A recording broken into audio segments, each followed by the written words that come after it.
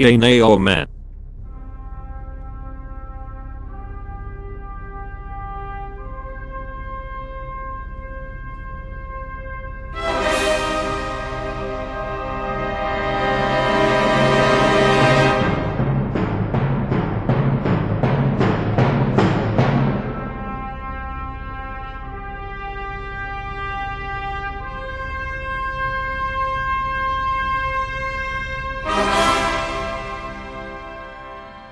Welcome to another episode of Yay, Nay or Meh, presented by the Raw Footage Podcast.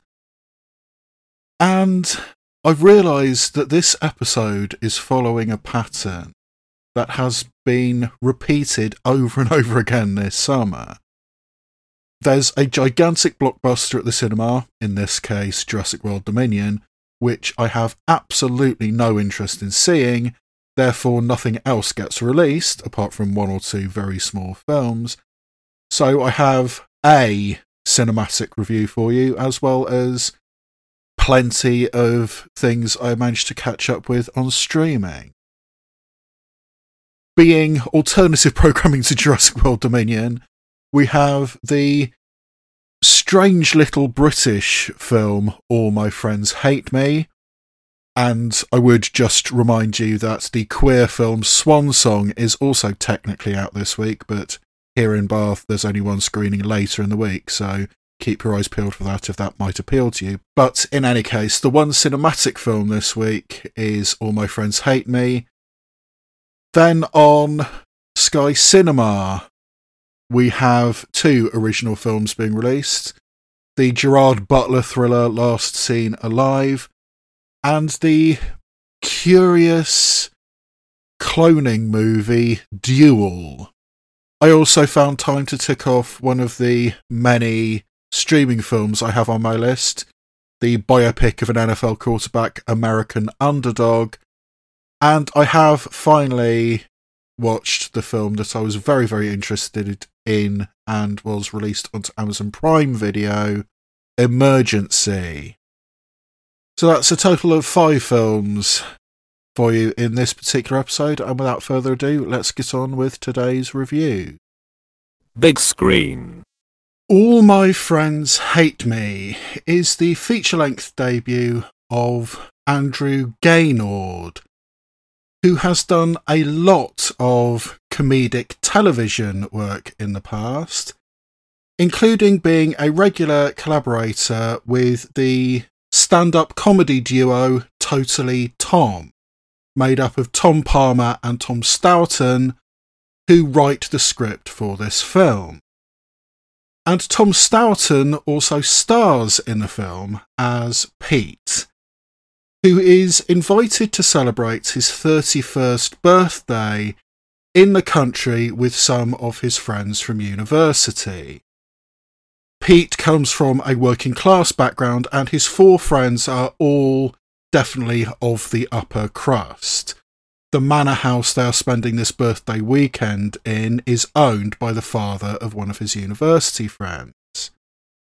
His girlfriend, Charlie Clive, will be joining him in a couple of days, but until then, he goes to the countryside on his own, and it gets a little bit Withnail and I, with country folk being disturbing and creepy, but eventually he finds his way to his house and nobody's there. After hours of waiting, his friends Joshua Maguire, Georgina Campbell, Graham Dixon and his ex-girlfriend Antonia Clark show up and saying, "What happened? We left you a note saying we were down in the pub," which Tom Stoughton doesn't necessarily believe. And this is the first of many hints that Tom Stoughton's friends might not actually have his best interests at heart. There's a layer of cruelty, even juvenile humour, which is going on here, and comparing where you are now in your life to where you were then when you were at university becomes a very big part of this scenario. So is Tom Stoughton being paranoid? do his friends actually like him? And do they have a separate agenda to invite him down for this 31st birthday? Particularly when also randomly invited to the party is Dustin Demery Burns, a local man and seemingly the latest iteration of something these friends used to do at university, of having what they called a wild card. Just invite a random person home to spend some time with them and subtly mock them and make fun of them. This seems to be what's going on here, but is this something that Tom Stourton still wants to do? And does Dustin Demery Burns have his own agenda as well? So, a weekend of awkwardness, paranoia, cruelty, humour, black humour at that. How will Tom Stourton survive, and how will he perceive himself and his friends after this weekend? This film has been getting mostly positive reviews. It's got a rating of 6 on IMDb, and on Rotten Tomatoes the critic score is 88% and the audience score is actually 60%. So more people have liked it than not, but there are an awful lot of 1-star reviews out there. Because this film has been described as a comedy horror, which it absolutely isn't. And this is one of the unfortunate films which basically slips through the cracks because it does not easily fit into any genre. I can easily see that the people who had to market this film said, well, our best option is to market it as a comedy horror. But if you go in expecting that, that's not what you're going to get. What we have here is a lot of psychological tension, a lot of awkwardness, a lot of paranoia. I think a great one-line summation of All My Friends Hate Me is this is Peter's friends with added gaslighting and class struggle. It doesn't easily fit into any genre. The more time we spend with Tom Stourton, the more we get to realise that he is different to his old friends. Not only is he working class and they are upper class, he phones his girlfriend at Charlie Clive at a certain point and says, I thought they would have grown up more. There's a lot of quote-unquote humour in this gathering, which is largely based on cruelty. Being mean and confrontational and then laughing it off as a joke. And this concept of the wild card that they talk about, they used to do this, used to bring random people back from the pub, like this guy Dustin Demery Burns seems to have done, for the next generation. And it's very much an idea of mockery. It kind of has a similar vibe to the French film Le Dîner du Con, which was released in America as The Dinner Game and was remade as Dinner for Schmucks. The idea of bringing someone along to a party specifically to mock them. And that seems to be what is going on here. And even a question in my mind, and I think perhaps this was deliberate, a question in my mind was these 4 rich people somehow ended up hanging out with this working class person, Tom Stourton.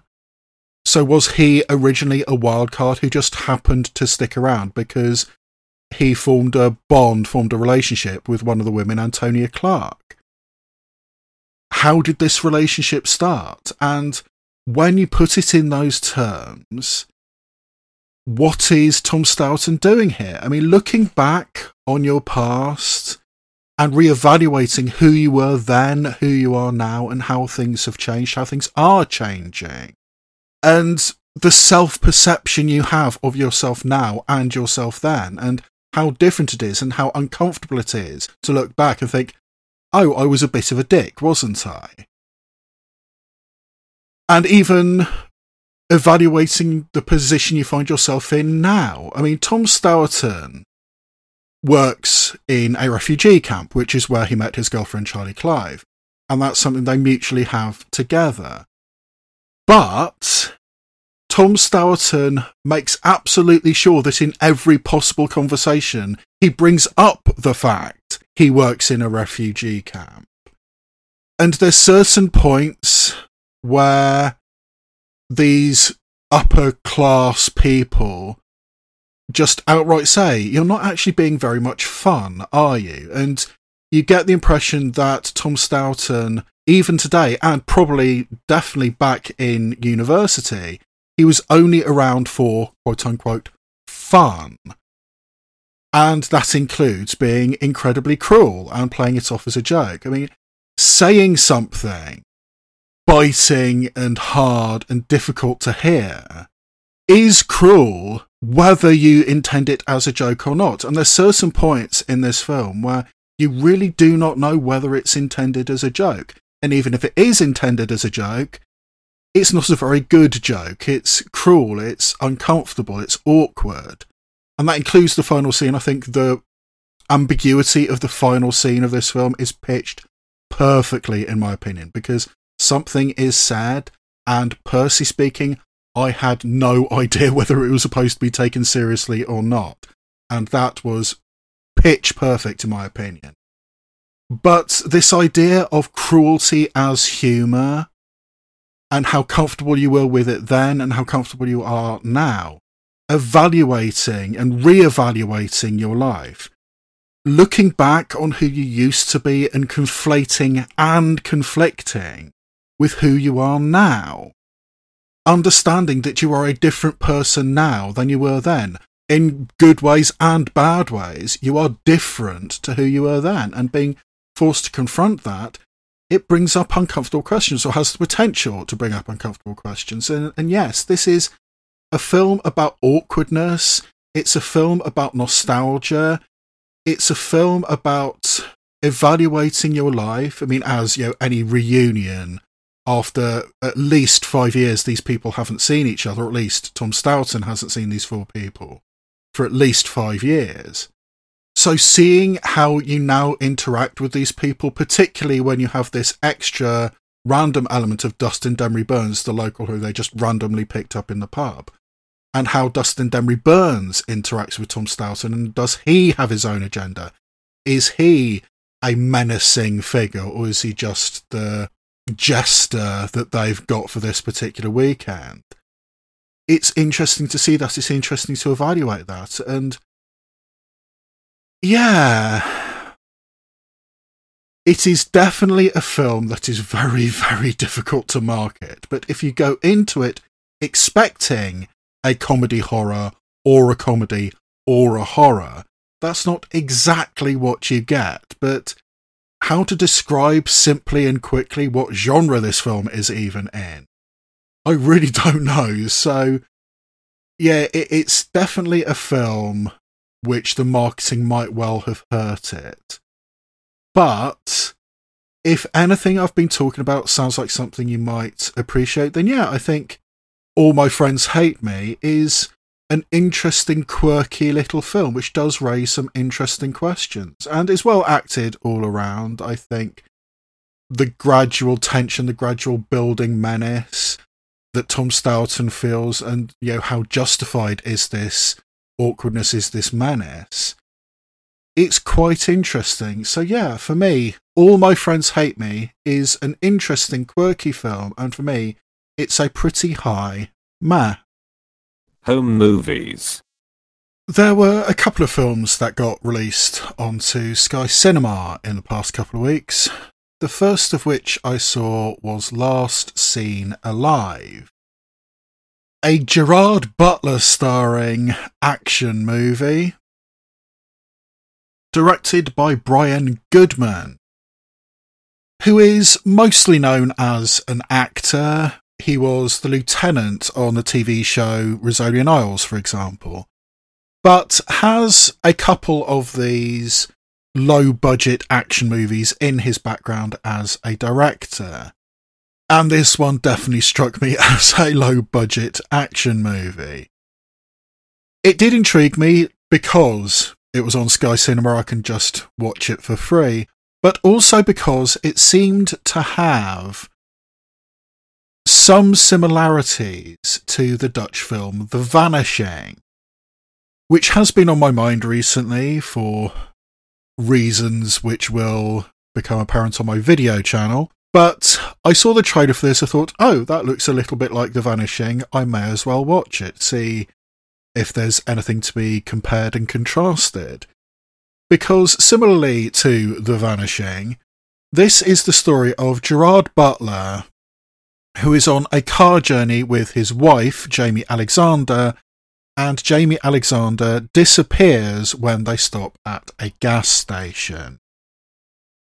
And that's basically the initial setup of The Vanishing, although that's basically as far as the comparisons go. Because in this particular case, Gerard Butler and Jamie Alexander are in the process of separating. Gerard Butler is transporting Jamie Alexander to her parents' house in Georgia so she can stay with them and figure out what comes next in their separation. This is something that Gerard Butler does not want. He is perfectly happy in his marriage to Jamie Alexander and doesn't know why she's so dissatisfied. So that puts an extra layer on things when Jamie Alexander does disappear. And the absolute panic that Gerard Butler shows when Jamie Alexander disappears sets off red flags, and, in my opinion, legitimately sets off red flags when a police detective, Russell Hornsby, gets involved. So can Russell Hornsby figure out where Jamie Alexander is? Can Russell Hornsby dismiss Gerard Butler as a suspect because he's acting very, very suspiciously? And can Jamie Alexander be rescued? This is a low-budget Gerard Butler action movie, so what do you think? I mean, I knew what type of film this was, and I knew I was in trouble from the very, very first scene. The very first scene of this movie is a police detective played by Russell Hornsby beating up a handcuffed suspect in the back of a police car, saying, "Where is she? I know you took her. Where is she?" And then a Chiron comes up saying 8 hours earlier, and we go back to this awkward car journey between Gerard Butler and Jamie Alexander. So you know this is going to be taking place over the course of one day. And you also know that essentially we're dealing with corrupt cops. These are the kinds of cops that beat up suspects with no compunction. Or rather, I think this is the type of film where those kinds of characters exist. It's okay to beat up a suspect. The fact that at one point Gerard Butler walks into a police station with evidence he has beaten out of somebody, and the police don't bat an eyelid, they just use the evidence, don't care at all where it's come from. And Gerard Butler is allowed to stay in the room as this evidence is being processed. The police procedural aspects of this film are utterly, utterly ludicrous. The mechanics of the plot are utterly ludicrous. Gerard Butler panics far, far too quickly, in my opinion, thinking that something is drastically wrong very, very quickly. I mean, Jamie Alexander just goes into the gas station for a bottle of water and doesn't come back. And I don't think that you would go to the absolute worst case scenario as quickly as Gerard Butler does. He instantly calls the police, he instantly shouts at the 911 operator until he is connected to a police detective, played by Russell Hornsby, which again, a police detective would not get involved within minutes of Jamie Alexander disappearing. And then Russell Hornsby becomes involved in this police case, which starts far too quickly because, we need the plot to continue. And the way this vigilante quest that Gerard Butler goes on is treated, I think the idea is that we as an audience are supposed to say, yeah, Gerard Butler, go get your wife back and make her love you again.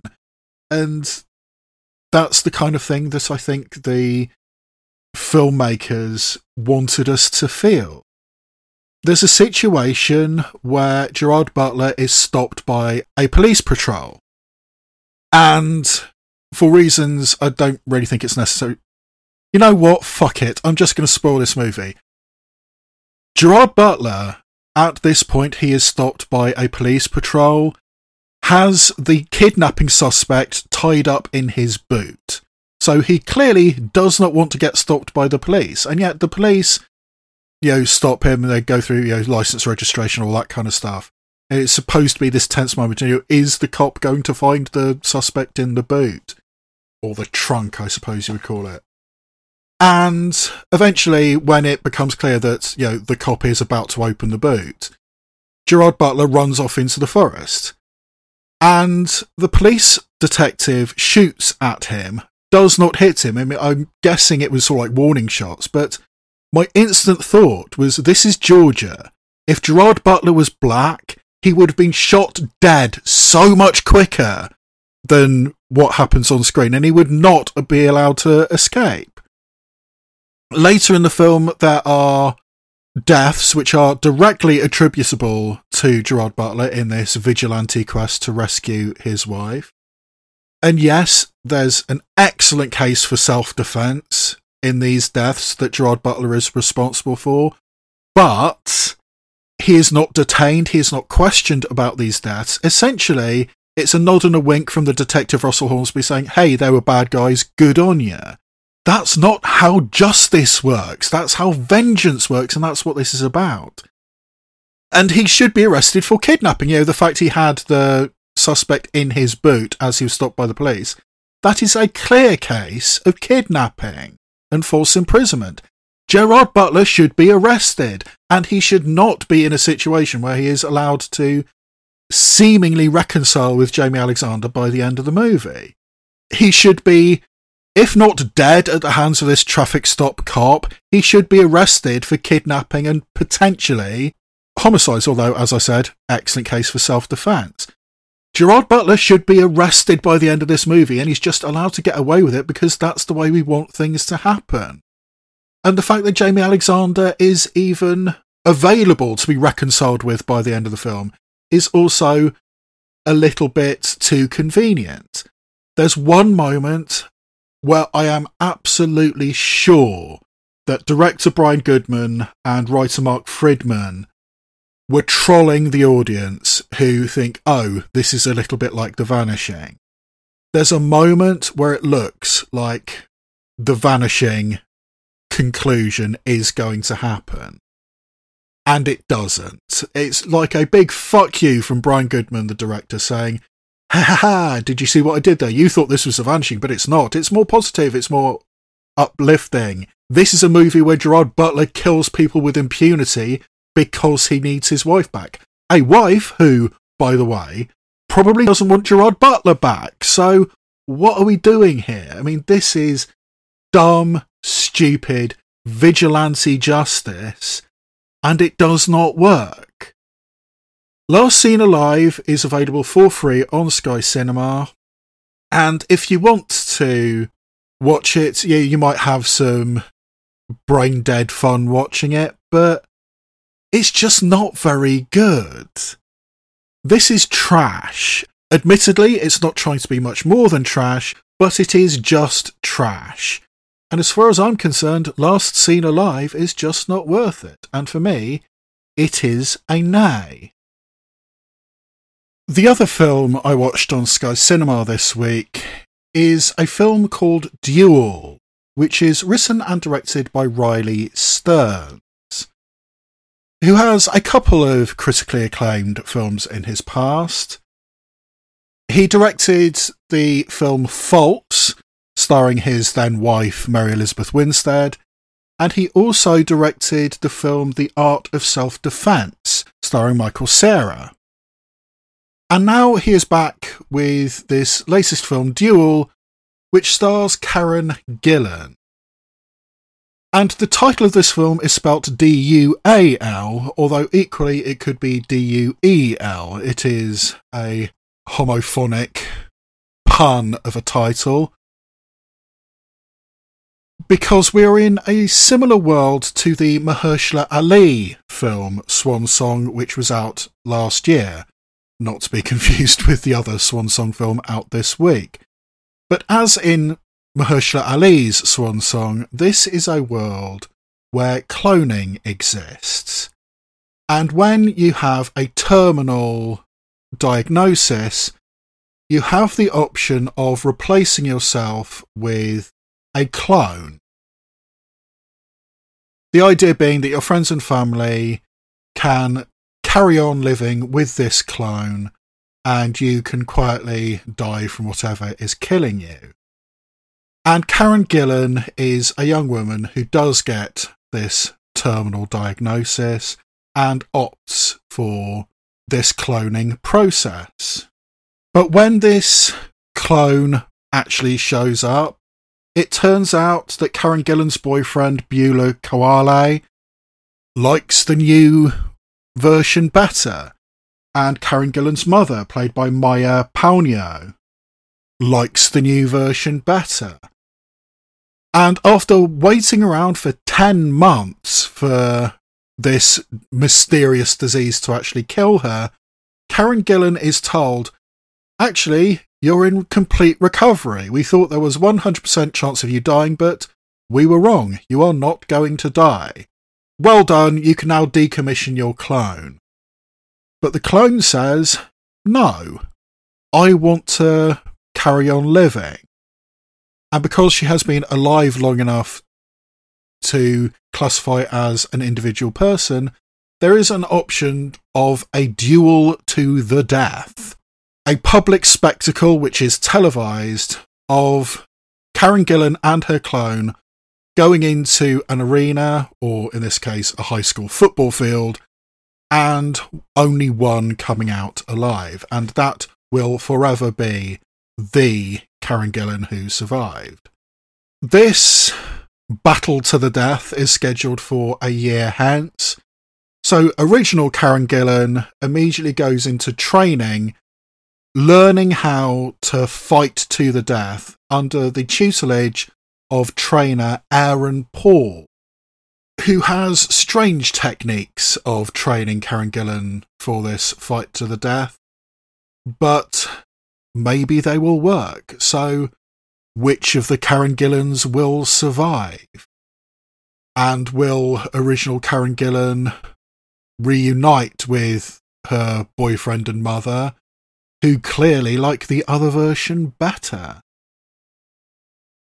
The one film that kept coming back to mind as I was watching this film, Duel, is not Swan Song as I expected it to be. It was actually Yorgos Lanthimos' film, Killing of a Sacred Deer. Because the dialogue and the attitude of this film is so unusual. It is so mannered. It is so stylized. It is so deadpan that it really creates an odd atmosphere. Initially, as I started watching this film, I thought, oh, Karen Gillan's somewhere on the autistic spectrum. She's got that vacant, detached attitude. But then I started realising that everybody else around her also had this same detached attitude, including this weirdo trainer, Aaron Paul.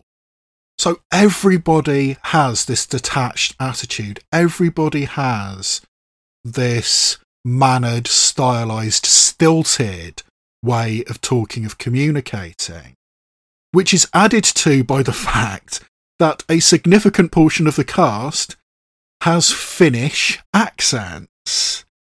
And that includes Karen Gillan's mother. This film was shot during the pandemic, and Riley Stearns looked around the world for a country that had open enough borders and had a low enough incidence of COVID-19 that they could film safely, and Finland fitted the bill. So many of the people surrounding the main cast are speaking with Finnish accents, which adds to the whole disquieting, unusual atmosphere of this film.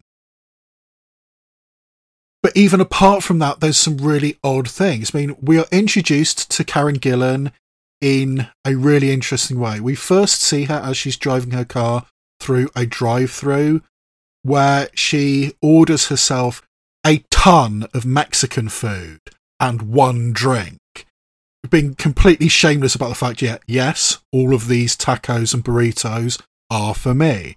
She then goes home and proceeds to start watching porn on her laptop.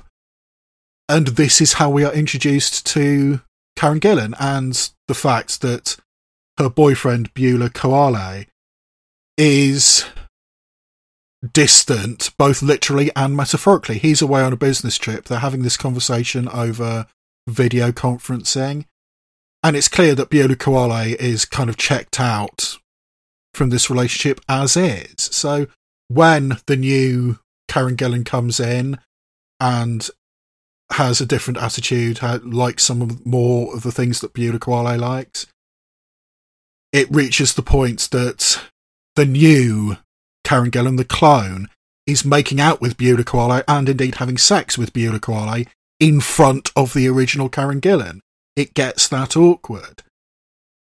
And this training, I mean, once it is set, yes, we are going to have a fight to the death. We're going to have a televised duel to the death between these two people who are essentially identical.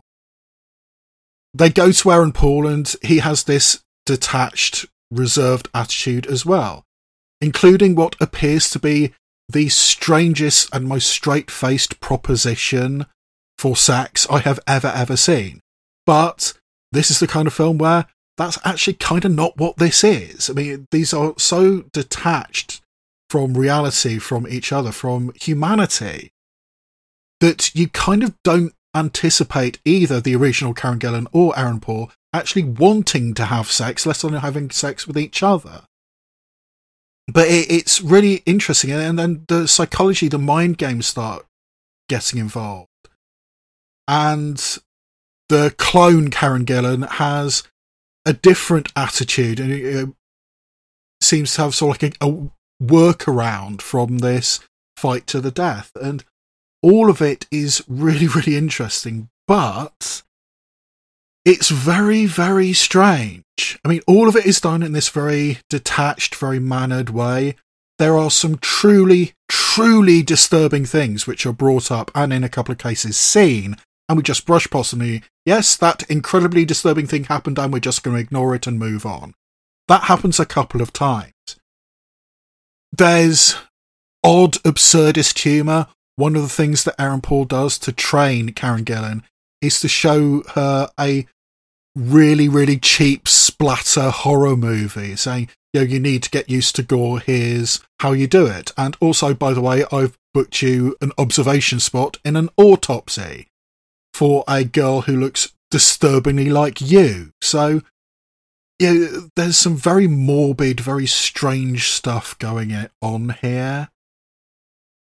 And it's very, very stylized. It's very, very mannered. I think this is the kind of film that if you are on its wavelength, you might have a decent enough time watching it. If you did enjoy Killing of a Sacred Deer by Yorgos Lanthimos, I think that is definitely a film that I would point at and say, I am absolutely sure that Riley Stearns saw that before writing the script for this and directing it in this way. So yeah, it's unusual, it's mannered, it's strange, and it's pretty good. I mean, it's available on Sky Cinema. Here in the UK, you can just click the button and watch it, and I think you'll have a decent enough time watching it. So for me, Duel is a reasonably solid, if somewhat strange, meh. And then we come to the streaming film American Underdog, which is a biopic of the NFL quarterback Kurt Warner. who I actually saw the tail end of Kurt Warner's career, and it makes me feel really, really old that Kurt Warner is eligible to have a biopic made about him. I mean, these are things which happened over 20 years ago, so I guess enough time has passed. This is a film which is directed by the Irwin brothers, who are Christian filmmakers and evangelically Christian filmmakers. So I did approach this film with caution, knowing that Kurt Warner is very devout, and the memoir on which this is based is very much about how God helped Kurt Warner achieve all the things he achieved. So I did approach with caution, but I am intrigued enough by the story of Kurt Warner, and it is a good enough story that I did end up watching it. Kurt Warner, as played by Zachary Levi in the movie, is a talented quarterback who dreams of getting to the NFL. But it's an infinitesimally small chance that Kurt Warner will actually make it to the NFL. He goes to a tiny, tiny university, the University of Northern Iowa, which is a second-tier school. In the 20-odd years I've been avidly following American football, only 3 players, including Kurt Warner, from the University of Northern Iowa, have had significant NFL careers. By comparison, a big southern university like Alabama or Georgia has 6 or 7 players a year who end up having decent NFL careers. So, University of Northern Iowa is a tiny, tiny school. And he's not even playing because the coach doesn't like him. The coach being played by Adam Baldwin from Firefly, who in real life is a disturbingly right-wing religious nutjob. But Adam Baldwin, the coach, doesn't like Kurt Warner, tries to force him to play in a way that is not natural to Kurt Warner, and this personality clash means that Kurt Warner, even though he was a very highly regarded high school player, just hasn't been playing much in university. So he knows that this is a virtually impossible dream, but he still dreams of getting to the NFL. But he also has dreams of romance. And in a local country and western bar, he meets Anna Paquin.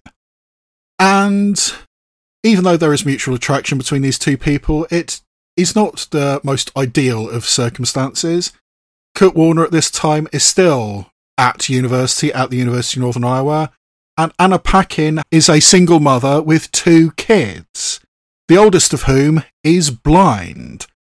And in the film, the actor Hayden Zeller is indeed blind, so representation for the blind community there. But yes, this single mother with 2 children, one of whom is disabled, doesn't seem the most ideal partner for this NFL prospect. But the dream will not die, even when he briefly ends up on an NFL team, which I'll be getting back to in a minute. He ends up stocking shelves at a local Iowa supermarket until the Arena Football League calls in the form of larger-than-life team owner Bruce McGill. And off the back of a remarkably successful Arena Football League, I mean an indoor version of American football with a 50-yard field, incredibly fast, incredibly high-octane. It is described in the film as a circus, and indeed it was. I mean, unfortunately, the Arena Football League is now defunct, but for a while there was an indoor alternative to American football, and 1 or 2 players came out of it. But Kurt Warner is by far the most famous person who ever played in the Arena Football League.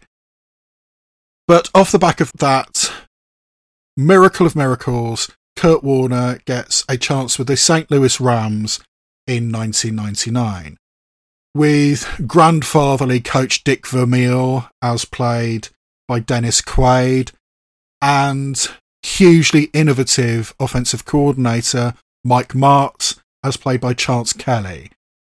And the Mike Martz offense, which has gone down in history as the greatest show on turf, thinks that it's going to go to the Super Bowl with their quarterback Trent Green. But when Trent Green goes down injured, this completely unknown guy who 5 years ago was stacking shelves in a supermarket and 2 years ago was in the Arena Football League starts in the NFL. And after a miraculous season, the greatest show on turf wins the Super Bowl.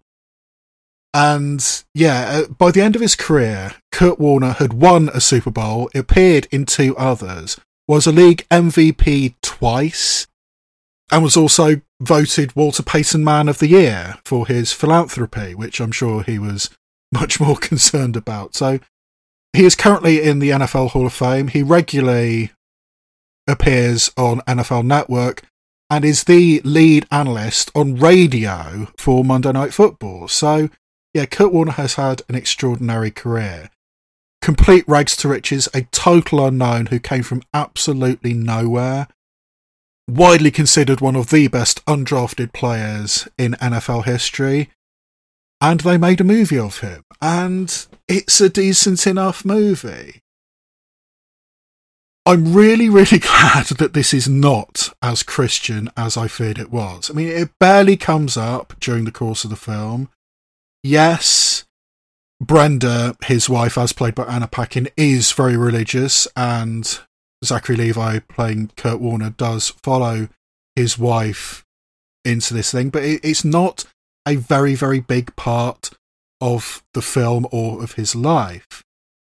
So I'm glad it's not as Christian as I expected it to be. I think it's interesting that his remarkable run with the St. Louis Rams is actually a very, very small part of the film, because I mean, that is essentially what we're here for. The fact that this unknown guy won a Super Bowl with the Mike Martz offense, the greatest show on turf. I mean, the way American football is played in 2021-2022 owes an awful lot to Mike Martz. He was one of the first dominoes to fall in the very high octane, very pass heavy NFL we are currently living in. Mike Martz can legitimately claim to have changed the way American football is played. The greatest show on turf was one of the most remarkable teams, and so far ahead of its time. And the fact that Kurt Warner fits so neatly into it really says something. So the fact that that is a relatively small part of the film did surprise me. And yeah, I'm glad they didn't push certain things, so like the religion, and like the fact that, yes, the eldest stepson of Kurt Warner is blind, but we see the real life kid. There's some footage right at the end of the credits. I mean, there is a mid-credit sequence, but right at the end of the credits, there's a little coda with Kurt and Brenda Warner's real-life son. And he is so much more disabled than he is portrayed on screen. And I'm kind of glad they didn't push that as far as they did.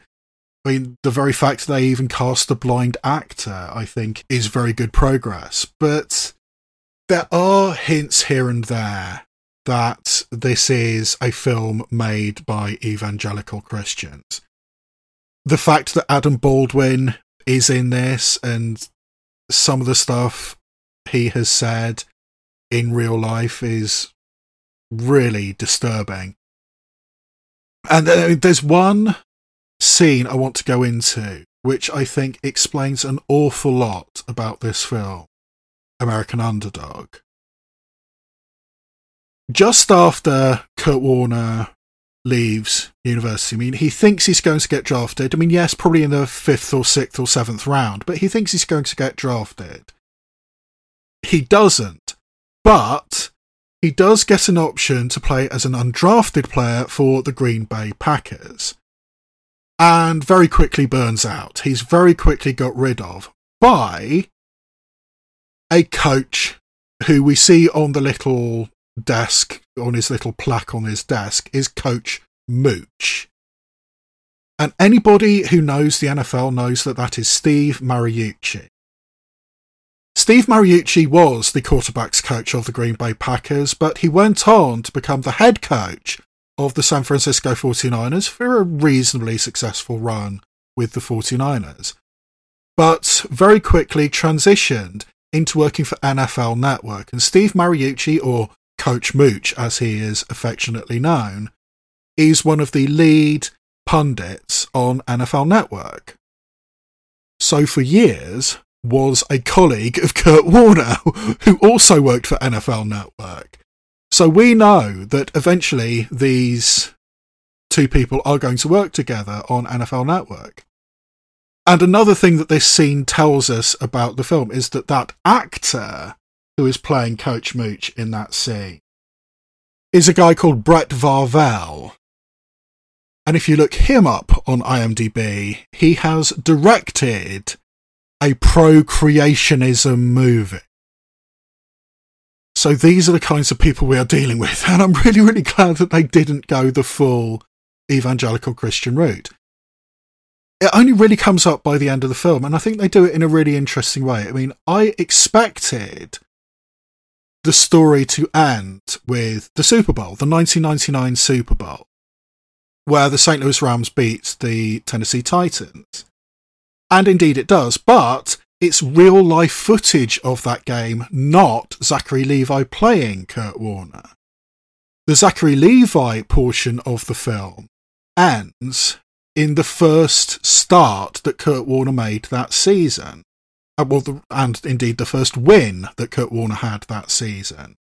So the fact he made it to the NFL and won a game, that's the climax of the story. And then we have the postscript of the real-life Kurt Warner celebrating with his wife Brenda and celebrating with the Lombardi Trophy in hands and praising Jesus. And that's the first time that we hear Kurt Warner, either in real life or as the character, saying those things. And again, this brings up another little Easter egg for people who know the Kurt Warner story. The last play of the 1999 Super Bowl between the Rams and the Titans has gone down as one of the most iconic plays in NFL history. The St. Louis Rams won on a remarkable individual effort to stop somebody scoring. Look it up if you like. I mean, it's readily available on YouTube. Kevin Dyson, 1 yard short. And I naturally assumed that that was going to be the climax of the film. Instead, what we get is an arena game that Kurt Warner lost on almost exactly the same type of play. So that was a little Easter egg. Oh, he's lost in the arena game, but he's going to win the same way in the Super Bowl. And if that is actually how that Arena Bowl ended, that's a remarkable coincidence. But yeah, I mean, there's a little Easter egg here and there for people who know the story. And it really is a remarkable story. I mean, it's a story that is in some ways a typical sports biopic. I mean, it has all the peaks and the troughs of the story. It's all the more fascinating for being true.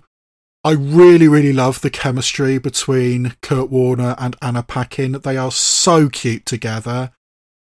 One of the most adorable first kisses I have ever seen on screen.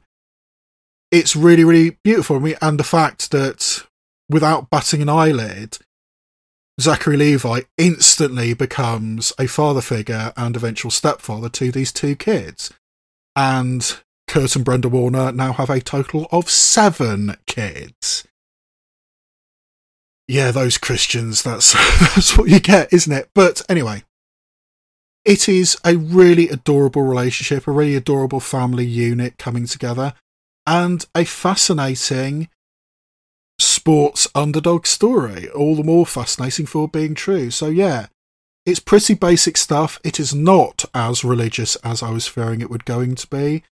and I enjoyed myself. I mean, even if you're not familiar with Kurt Warner or American football, I think American Underdog certainly has many of the tropes of the sports movie down perfectly, and I think it's a decent enough watch. So for me, American Underdog, available on streaming platforms, is a rock solid meh. And the final streaming film I want to talk about in this particular episode is Emergency, which was released onto Amazon Prime Video recently. This is an expansion of a short film which won awards at the Sundance Film Festival a few years ago, directed by Cary Williams, who has now directed this feature-length version, and also a film called R#J, or I'm guessing that's how you're supposed to pronounce it, which is an updating of Romeo and Juliet for the social media generation. And this film, Emergency, is written by K.D. Davila, who, as well as writing the original short, Emergency, also just got Oscar nominated. Her short film, Please Hold, was nominated for Best Live Action Short. It's a near-future set satire on the bail system in the United States, and I haven't seen it, but from everything I hear, it's a rather pointed dissection of how the bail system works in the American justice system. And it got Oscar nominated, and good for her. So, yeah, K.D. Davila writes this script for this feature-length version of Emergency, expanded from her and Cary Williams' original short film, which follows the story of two black students in a prestigious university. Kunle, played by Donald Elise Watkins, comes from a Nigerian background, is very hard-working. He's been accepted to Princeton next year to pursue his master's degree in biology or biochemistry, I'm not exactly sure which. He works with bacteria, and he's going to be doing a master's in it next year at Princeton. His best friend and roommate is R.J. Cyler, who is much more of a party animal. And he has a dream to be the first black person to do the quote-unquote legendary tour. At the end of the year, everybody's holding a party. So the legendary tour is you need to go to the 7 biggest parties on campus in one night. And no black person has ever done this before. And R.J. Cyler is determined that he and his friend Kunle are going to do it. Donald Elise Watkins is very studious. R.J. Cyler is a party animal. There's a very pointed comment where "get your priorities straight" is mentioned. And for R.J. Cyler, that's partying. For Donald Elise Watkins, that's studying. But regardless, these chalk and cheese people are planning to do this legendary tour. So they go home to their student digs, only to find a white girl passed out on their living room floor. This white girl, Maddie Nichols, is blackout drunk, doesn't know where she is, stumbled into this house because the other housemate of R.J. Cyler and Donald Elise Watkins, Sebastian Chacon, forgot to lock the door. So this white girl has stumbled in and passed out on the floor. This does not look good. So R.J. Cyler persuades the other two, Donald Elise Watkins and Sebastian Chacon, we cannot call an ambulance, we cannot call the police. We are 3 non-white people with an absolutely blackout drunk blonde girl in our living room. We are going to get arrested, if not killed, for this incident. So reluctantly, they agree, okay, we won't call the police, but we will take this girl to the hospital. And wouldn't you know it, everything goes wrong. They can't get her to the hospital for varying reasons. And eventually that includes the fact that this white girl's sister, played by ex-Disney Channel star Sabrina Carpenter, has a tracking app on her sister's phone and is following this girl and the three non-white people, constantly throwing the worst. So, can these three non-white people survive the night, which is not a guarantee? Can they make everybody realise that we are not doing anything untoward to this girl, we just want to help her? And can their friendship survive the night? I mean, these are best friends who've been friends for years, but it's reaching the point where they need to go in their different directions, and what does that mean? So, yeah, it's a film about racial politics, it's a film about friendship, it's a film about college, and I think it's rather special. What I find fascinating about Emergency is that this is using the framework of the crazy college party night movie, something along the lines of Booksmart or Superbad. I mean, yes, those were high school movies, but it's the same kind of vibe. Things are changing, we need to have one last great night together, and all these little incidents keep getting in the way. I mean, it's certainly not helped by the fact that R.J. Cyler is high out of his mind. I mean, there's a specific line of dialogue that you've been drinking and smoking since 3 p.m. You are not making the best decisions right now. But, despite the fact that R.J. Cyler is high as a kite and completely paranoid, he does have a point, and there's these little moments here and there which make you realise, oh, there is some sense to these paranoid ramblings. Like the fact that he says, right, before we move this white girl into our car and take her to hospital, we need to change. We need to be not wearing hats and we need to not be wearing hoodies so we can survive the night. There's a very telling moment where they get in this car and they drive past a sign prominently displayed that says Neighbourhood Watch. And I thought, oh shit, we're about to get Trayvon Martin here. But it doesn't quite go that badly. But what does happen is eventually these three non-white people are observed by a white couple who in the cast list are credited as Karen and Mr. Karen. Which, again, very, very pointed. And as this situation is resolved and the three drive off, we see that the car has been hiding a Black Lives Matter signpost on their front lawn. This is Karen and Mr. Karen, and they are clearly, these non-white people should not be here, and yet they have a Black Lives Matter sign on their front lawn.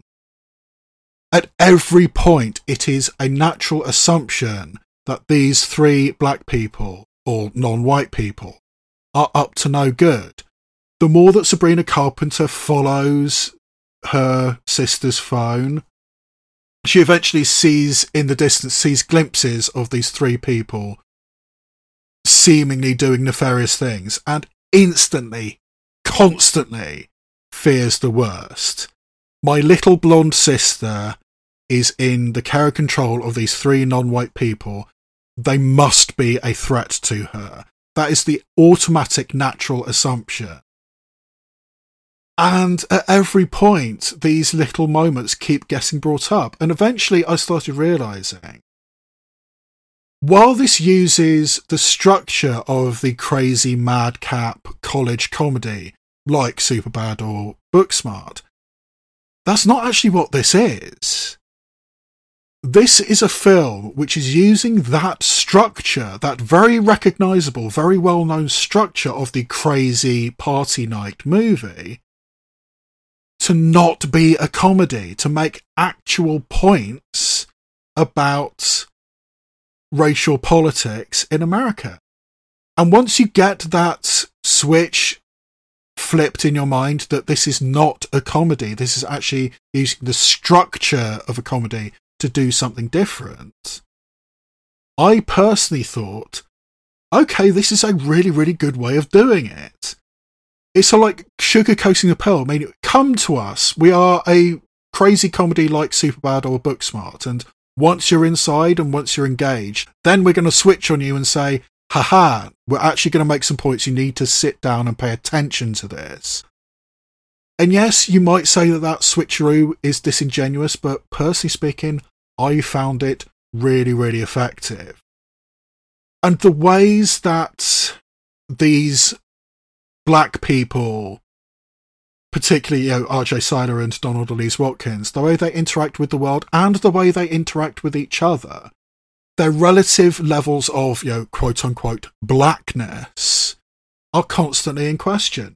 And this very studious, very upright Nigerian background biochemist or biologist, and this party animal who, yes, is intelligent. He got into this university, but he cares much, much more about getting high and getting drunk than he does about his studies, or seemingly does anyway. And their relative experiences and their relative accusations, you are not black enough, that is brought to bear. And there's all these little ways in which the black and the white worlds interact with each other. One of the opening scenes is these two black students going into a seminar which is being given by a white English woman.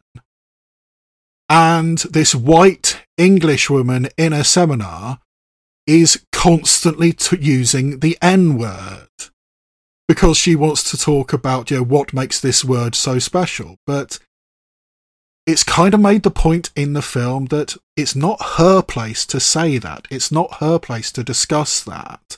And yet here we are. Well, yes, this lecture has trigger warnings on it.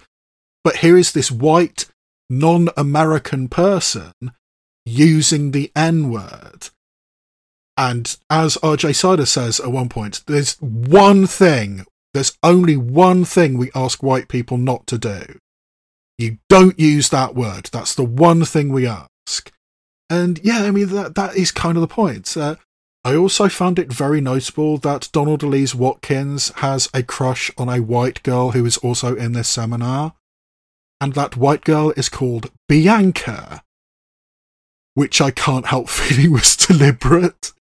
But anyway, this is a fascinating movie. I mean, there's one tiny little thing which infuriates the fuck out of me. When Donald Elise Watkins finds this white girl passed out on his living room couch, he says, all right, I'm first aid certified, I'm going to check her vital signs. And he checks her pulse the wrong way. He uses his thumb, which you shouldn't do because the thumb has its own pulse. If you're first aid certified, you should know that. That pissed me off intensely, and I added that to the goofs section of IMDb, but regardless, that irritating little detail that they got wrong aside, Emergency, I thought, was a brilliant, brilliant movie. I think, arguably, it has too positive an outcome. I think in a lot of ways this has a lot of similarities to another Amazon Prime Video which was out earlier in the year, Master, which used recognisable tropes of a genre, in Master's case the horror genre, to make comments about the black experience of college. And Master had a much darker tone and a much angrier tone and a much sadder ending. Whereas I think Emergency wanted to make its points, but also wanted these characters to be okay. I mean, yes, these characters do end up in very, very dangerous, very troubling situations. But it could, and maybe should, have been so much worse. Relatively speaking, I think these young men lightly, and a tiny bit of me says it was too easy, it should have been a bit harsher, it should have been a bit harder. But equally, I don't want any of these kids ending up dead, so yeah, it's a really powerful piece of work, and I really, really did like it, particularly if you see it in parallel with the other Amazon Prime Video release, Master, which came out a couple of months ago. I think it's a great double feature, both available through Amazon Prime, having different approaches to somewhat of the same subject matter. But if you accept that this is not a laugh-out-loud comedy, it's only using the structure of a laugh-out-loud comedy, I think Emergency has very, very valuable things to say. And I really, really liked it. So Emergency, available on Amazon Prime Video, is for me a yay. Coming attractions. It's a very, very busy week this week. And that's not even including the fact that this week I will be watching the queer film Swan Song, which was technically out last week. And there's also preview screenings of the horror film The Black Phone, which I am intending on seeing, and if that fits into my schedule this week, I might well see that as well. So that's already a couple of cinema trips, and there's plenty more where that came from, because this week the blockbuster is one I'm actually interested in that is released in the cinema, and that is the new Pixar movie Lightyear. As far as I can tell, this is supposed to be the movie that little Andy saw at the beginning of Toy Story, and that's what he wanted to get the Buzz Lightyear toy from. Not a bad idea for a movie. It's all like a tangential prequel / sequel / whatever, but yeah, why not? It's Pixar. Pixar usually delivers, even though this one looks a little bit more corporate than usual, but Lightyear is definitely one I will be checking out. Also released this week is the new film Good Luck to You, Leo Grand, which is directed by Sophie Hyde, who did 52 Tuesdays, which I did like, and Animals, which I really didn't like. And it's actually written by Katie Brandt, who I think is a very, very talented comedian, but this is her first feature-length script, and yeah, it sounds fascinating. It stars Emma Thompson as a 55-year-old. I'm not sure if she's widowed or divorced, but she's single. And she decides she wants some excitement and, quite frankly, she wants some sex. So she hires a sex worker played by Daryl McCormick, and they meet up together. And, as far as I can tell, have sex and talk to each other. Judging by the trailer, it looks like it's mostly a two-handed film, so yeah, that makes me intrigued. But yeah, Emma Thompson and a sex worker. Intriguing. So yeah, I will be checking out Good Luck to You, Leo Grand. There's also a curious film I've come across and is getting a cinematic release called The Lost Girls, which is apparently based on a novel and is an expansion on the universe of Peter Pan, taking the premise that Peter Pan promised to revisit Wendy and Wendy's family for generations to come. And what are the consequences of that for 4 different generations of this family to constantly be tempted away by this boy who never grows up? And yeah, that's an angle I've never really considered before, but it does sound interesting. So yeah, Lost Girls, or The Lost Girls rather, gets added to the cinematic list. As does Pleasure, which is a film I've been very, very curious about since it premiered at last year's Sundance Film Festival. It's by a Swedish director called Ninja Thyberg and revolves around the porn industry. As a young Swedish girl goes to Los Angeles in order to become a porn star and, of course, gets corrupted and all that kind of stuff. But the overwhelming majority of the cast of this film, Pleasure, is real-life porn stars. Many of whom I'm familiar with, many of whom are actually impressed with their acting abilities as well as their, physical attributes. So, yeah, a film about the porn industry where the overwhelming majority of the cast are porn performers I'm really, really fascinated by that. So yes, I do want to check out Pleasure, which technically has been given a cinematic release, but it's only one day. So by the time this comes out, the Wednesday cinema screenings of this film will have been and gone. And unfortunately, I won't be attending that because I'll have to go all the way over to Bristol and it's late at night. And it clashes with my intended viewing of Swan Song. So I won't be able to see it at the cinema, unfortunately, but apparently it is going to be released on Mubi this weekend. So that is technically a film which is out this week. And I do really want to check out Pleasure. Being given a limited cinematic release, but primarily available through Apple Plus TV, is the film Cha Cha Real Smooth, which won the Audience Award at this year's Cannes Film Festival, and is the second film from director Cooper Raiff. And I caught up with his first film earlier in the year, the film Freshman Year, which is also known as Shithouse, and I was actually rather impressed with. And Cooper Raiff directs in and stars as a man who is making ends meet as a party organiser of bar mitzvahs. And at one of these bar mitzvahs, he meets a mother, played by Dakota Johnson, who has her autistic daughter in tow. And they did actually cast somebody on the spectrum, a young actress named Vanessa Berghardt. So, unlike Sia and, or was it Music, which got ridiculed for being a film about autism with no autistic people in it, Cha Cha Real Smooth actually does have somebody on the spectrum in a leading role. And yeah, the relationship between Cooper Raiff and Dakota Johnson seems to be the centerpiece of this movie, and I was very impressed with Freshman Year, so I do want to check out Cha Cha Real Smooth, particularly since it won awards at Sundance, and that is primarily available through Apple TV Plus, but does have limited cinematic showings, which I will be heading over to Bristol in order to watch.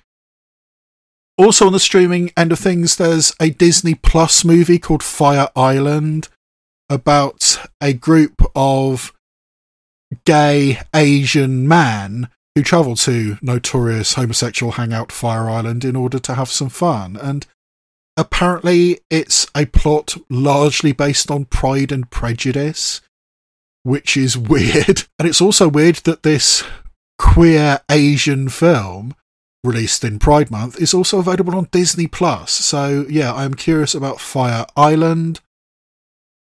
And I'm also curious about a movie which I believe and I hope is going to be released on Shudder this coming weekend. I haven't been able to confirm that it's being released in the UK on Shudder, but there's a stop-motion animated film called Mad God.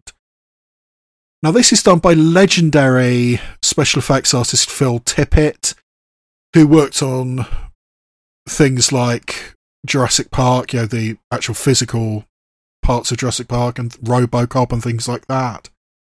He's a stop-motion artist of long standing, and he started this project Mad God 30 years ago, and when he saw the finished product of Jurassic Park, he threw up his hands and said, well, CGI's made me obsolete, I'm just not going to bother.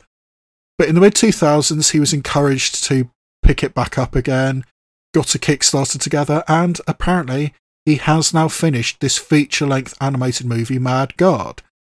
And judging by the trailer, it looks weird. It's got this disquieting, disturbing, steampunk, squelchy, possibly even Cthulhu kind of horrors in it.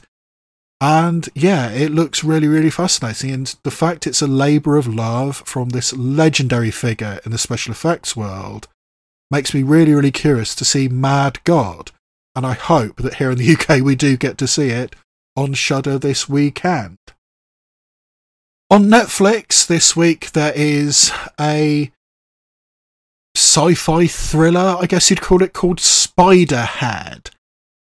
This is actually directed by Joseph Kosinski, who only just recently had Top Gun Maverick released into the cinemas. Top Gun Maverick was put on the shelf for so long thanks to the pandemic, that Joseph Kosinski had time to film and release a completely different movie to be released only a couple of weeks later onto Netflix. But Spiderhead does look kind of fascinating. It stars Chris Hemsworth and Miles Teller being also in Top Gun Maverick, in a near future world where prisoners are given the option of being part of medical experiments in order to shorten their sentences.